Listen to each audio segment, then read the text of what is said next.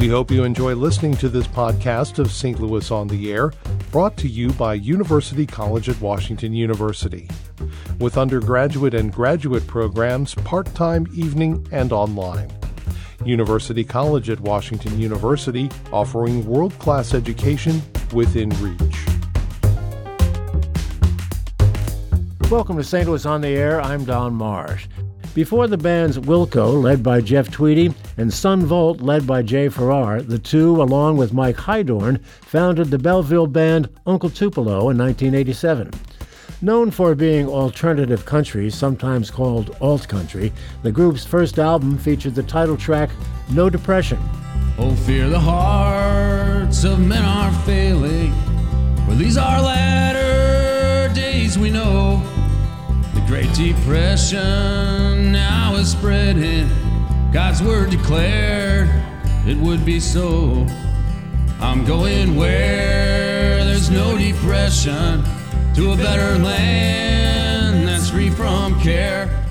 Uncle Tupelo never achieved great commercial success, but they toured throughout the U.S. and Europe, performed in and around Belleville, and were regulars at the now-closed Cicero's Basement Bar near Washington University. Jeff Tweedy recently released a memoir called Let's Go So We Can Get Back. Among other things, Tweedy writes about his childhood in Belleville and how Uncle Tupelo and Wilco came to be. St. Louis Public Radio's morning host Mike Schrand recently spoke with Tweedy and has more. Uncle Tupelo is often credited with creating the first alt-country album. It's a difficult genre of music to describe, but it has elements of rock, folk, country, and punk, among other styles. I talked with Jeff Tweedy on his tour bus and asked what Belleville was like when he was growing up in the 70s and 80s. You know, Belleville was having a tough time when I was growing up. The downtown area in Belleville had been pretty destroyed by the mall, the nearby mall. And a lot of the industry that was there was struggling. Like there were a few breweries, and then they shut down. Stag Beer shut down. So aside from a couple of record stores that were oases, it wasn't a particularly happy place, I don't think. But you mentioned the record stores, so that was kind of a refuge that you found, with the record stores. And you also mentioned magazines.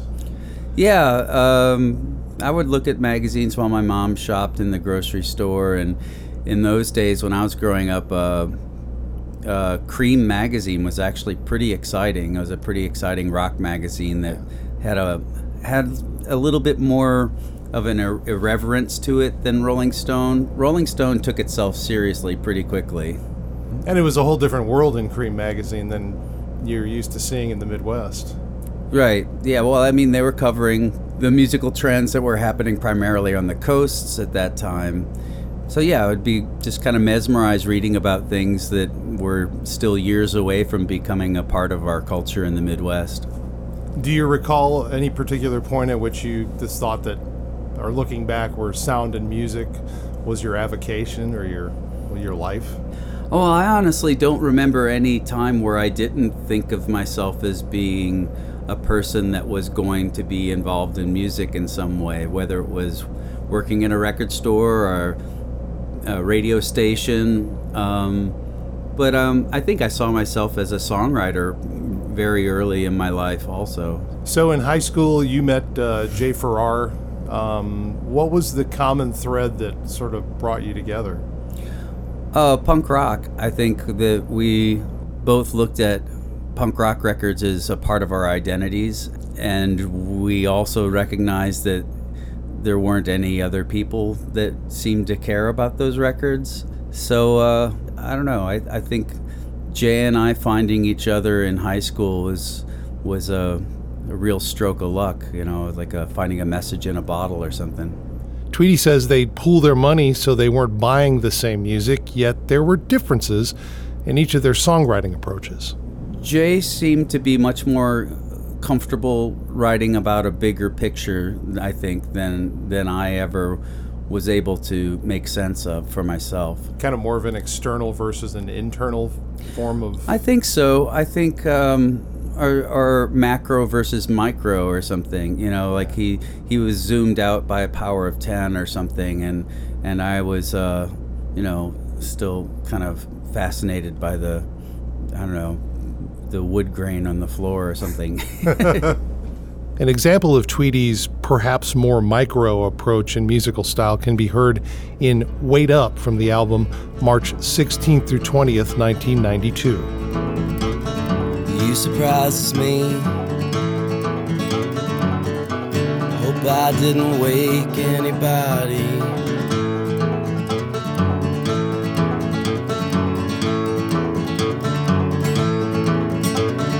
Honey, please wait up for me. I miss you more than I need sleep.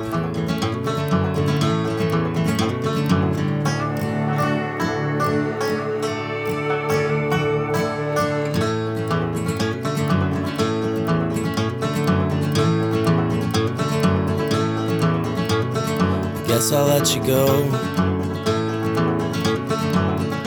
even though I don't want to. Honey, please wait up for me. I need you, and I can't keep up this speed. That's Jeff Tweedy of the then Uncle Tupelo on lead vocals and his self-described micro or internal approach. That style of writing juxtaposed to what Tweedy called Jay Farrar's bigger picture or macro approach to writing songs, as heard in Grindstone from the same album. If you find yourself standing at the end of your line, looking for a piece of something, maybe a piece of mind that I've lost and run down, nowhere to hold on, tired to take your place at the end, son, get to you one by one, no light ever shines, dead end tears that dry, maybe a waste of words and time, never a waste of life. Every hour will be spent filling a quota, just getting along. Handcuffs hurt worse when you've done nothing wrong. No thanks to the treadmill, no thanks to the grindstone. There's plenty of descent from these rungs below. The clockwork of destruction hanging low over our heads. Always a smokestack cloud or a slow walk in death. No light ever shines. That's Jay Farrar on lead vocals for Uncle Tupelo in the band's album from 1992, a demonstration of how Tweedy and Farrar approached songwriting differently. And when I spoke with Jeff Tweedy on his tour bus, I asked about the band's melding of country and punk music. I think we saw a legitimate connection between the two. They were both styles of music for us as aspiring musicians and songwriters were easy to make sense of, and there was an authenticity and a self-liberation that kind of came with both in our eyes. You know, rural Southerners kind of making themselves in folk and country didn't seem that far off from, you know, suburban LA kids making hardcore punk rock or something. You know, they're just, you know, plus the simplicity of the recordings and the simple instrumentation was a lot clearer for us to hear what was going on and kind of learn how to do it. You know, We didn't have anybody showing us how an Aerosmith record was going to be made, you know, but you could just listen to a Johnny Cash record and hear what was going on, you know. Yeah. In the book, you talked about seeing some shows at Mississippi Nights, and you especially noted two shows that I remember: the Ramones show and then the Replacements with the X show. Can you describe the Replacements X show and why that was memorable to you? Well, I mean, we had heard about the Replacements, but we'd never heard them. So that was a complete revelation just right off the bat, just crazy how exciting they were. And because they were the opening band, they were being ignored by 90% of the audience. I don't know if you remember, were you at that show? I was not. Yeah. No. It was a completely empty dance floor, and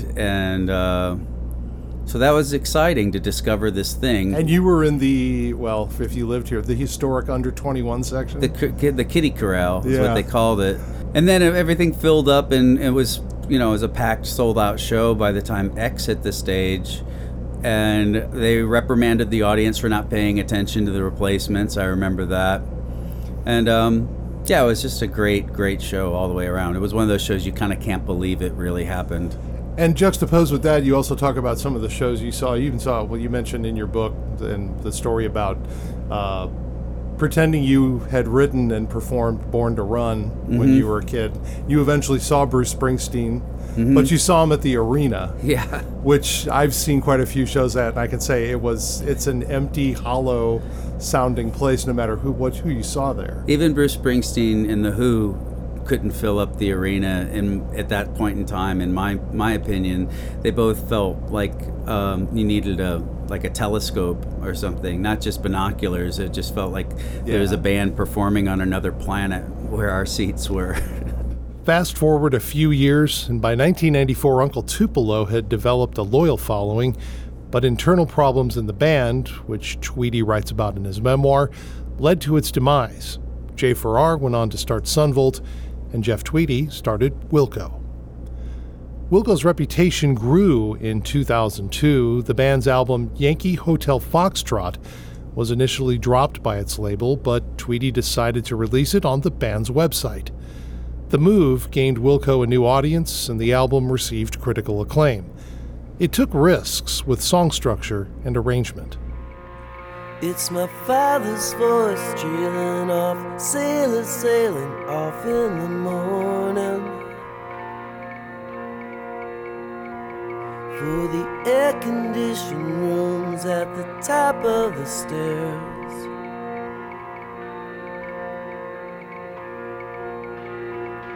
He's just been broken, his bandages wrapped too tight. His fangs have been pulled, and I really wanna see you tonight.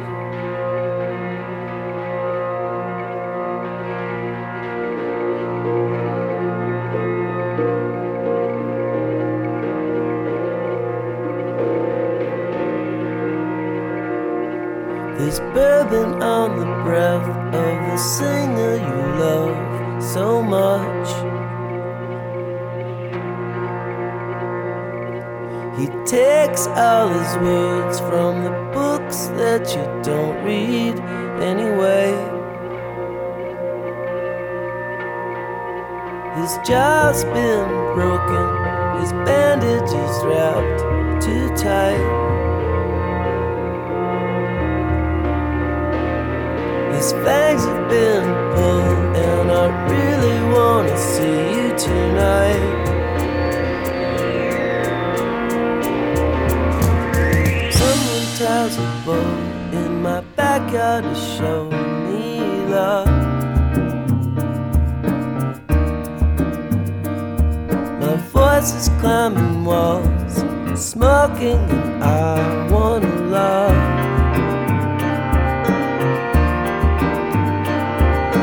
Just been broken, my heart is wrapped in ice.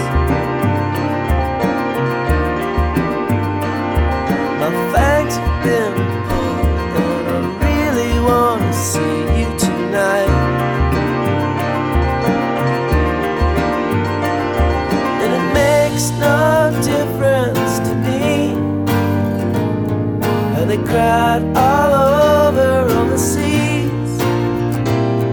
When it's hot in the poor places tonight, I'm not going outside.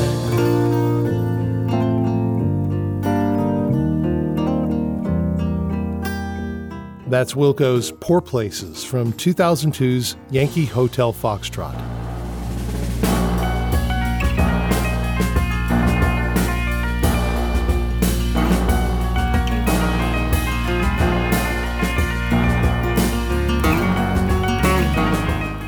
Jeff Tweedy, in his memoir, spends some time writing about his relationship with guitarist, keyboardist, and singer-songwriter Jay Bennett, who joined Wilco during its first year. Bennett would later die from an accidental drug overdose in 2009. I asked Tweedy how the two of them met. I'd actually seen him play with Steve Pride and his Bloodkin, and I'd seen Titanic Love Affair. I think they opened up for Soul Asylum one time here in town. So I was aware of Jay, and then he kind of came recommended from a few other people that I knew. Brian Paulson, who had produced the last Uncle Tupelo record and the AM record for Wilco, knew of him from somewhere. I'm not sure where, but he really strongly advocated for him to be in the band. And that relationship sounded like it was really fruitful, and you can hear it through the different releases, but by the time you got to the making of Yankee Hotel Foxtrot, there was friction in the band, and it always seemed kind of mysterious until, at least to me, until the book came out as to the sort of driving force. I mean, there's the movie, I'm Trying to Break Your Heart, that Sam Jones made, and that was the point at which Jay was fired, and there's always been a lot of, I guess, sort of banter as to what might have led to that, but in the book you kind of outline that I guess it was because of the fact that you were taking opioids, and there was other drug abuse in the band, and you were trying to get away from that, and Jay was still using. And Jay was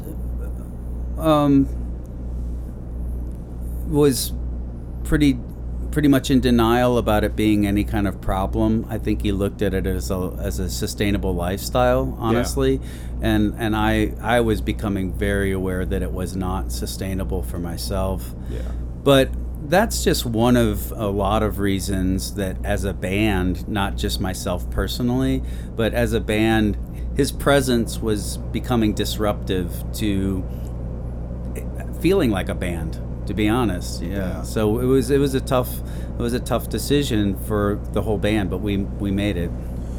So when you got sober and recovered from your drug use, how did music change for you, or did it change? How you saw it, how you experienced it, how you dealt with it when you were writing? I think that the relief for me was that it doesn't really change. The part of me that was creative and enjoyed and was sustained by the process of making music and writing songs is the part that created in spite of being an addict or any kind of mental anguish I was going through. And it wasn't because of any of that stuff, so I was relieved to discover that. Even in general terms, what are the plans for Wilco at this point? Is there anything? We are gearing up to make a record, and I think sometime around this time next year should be a Wilco record. That album is likely due out late this year. In the meantime, Tweedy released an album of his first ever collection of original solo songs called Warm. It's meant as a companion piece to his memoir, a very personal take on life. For example, the song Having Been Is No Way to Be seems to address the public fascination with his past drug addiction. Oh, I was naive. My shoes are untied. In heaven, everything is just fine. But the phones are dead, and so is the light, and so are you, and honey, so am I. But the earth still turns for the unconcerned. Days pass below sapling tree. The birds look like me. Oh, I begged my nerves to kick me something new. From time to time, I watch you sleep. Oh, I wonder how much freedom you can dream.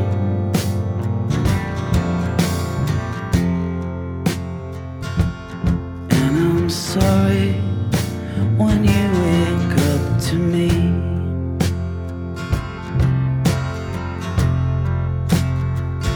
I just got tired, shining steady like a spider webs an empty stage. Now people say, what drugs did you take? Why don't you start taking them again? But they're not my friends. And if I was dead, what difference would it ever make to them? If I got high from time to time, oh, I wonder how much freedom you would need.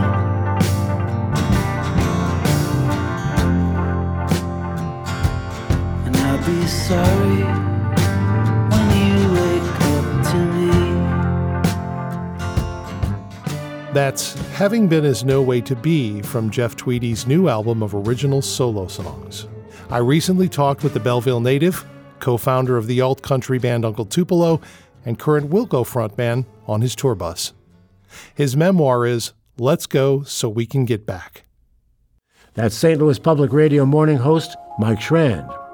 This is St. Louis on the Air on St. Louis Public Radio, 90.7 KWMU.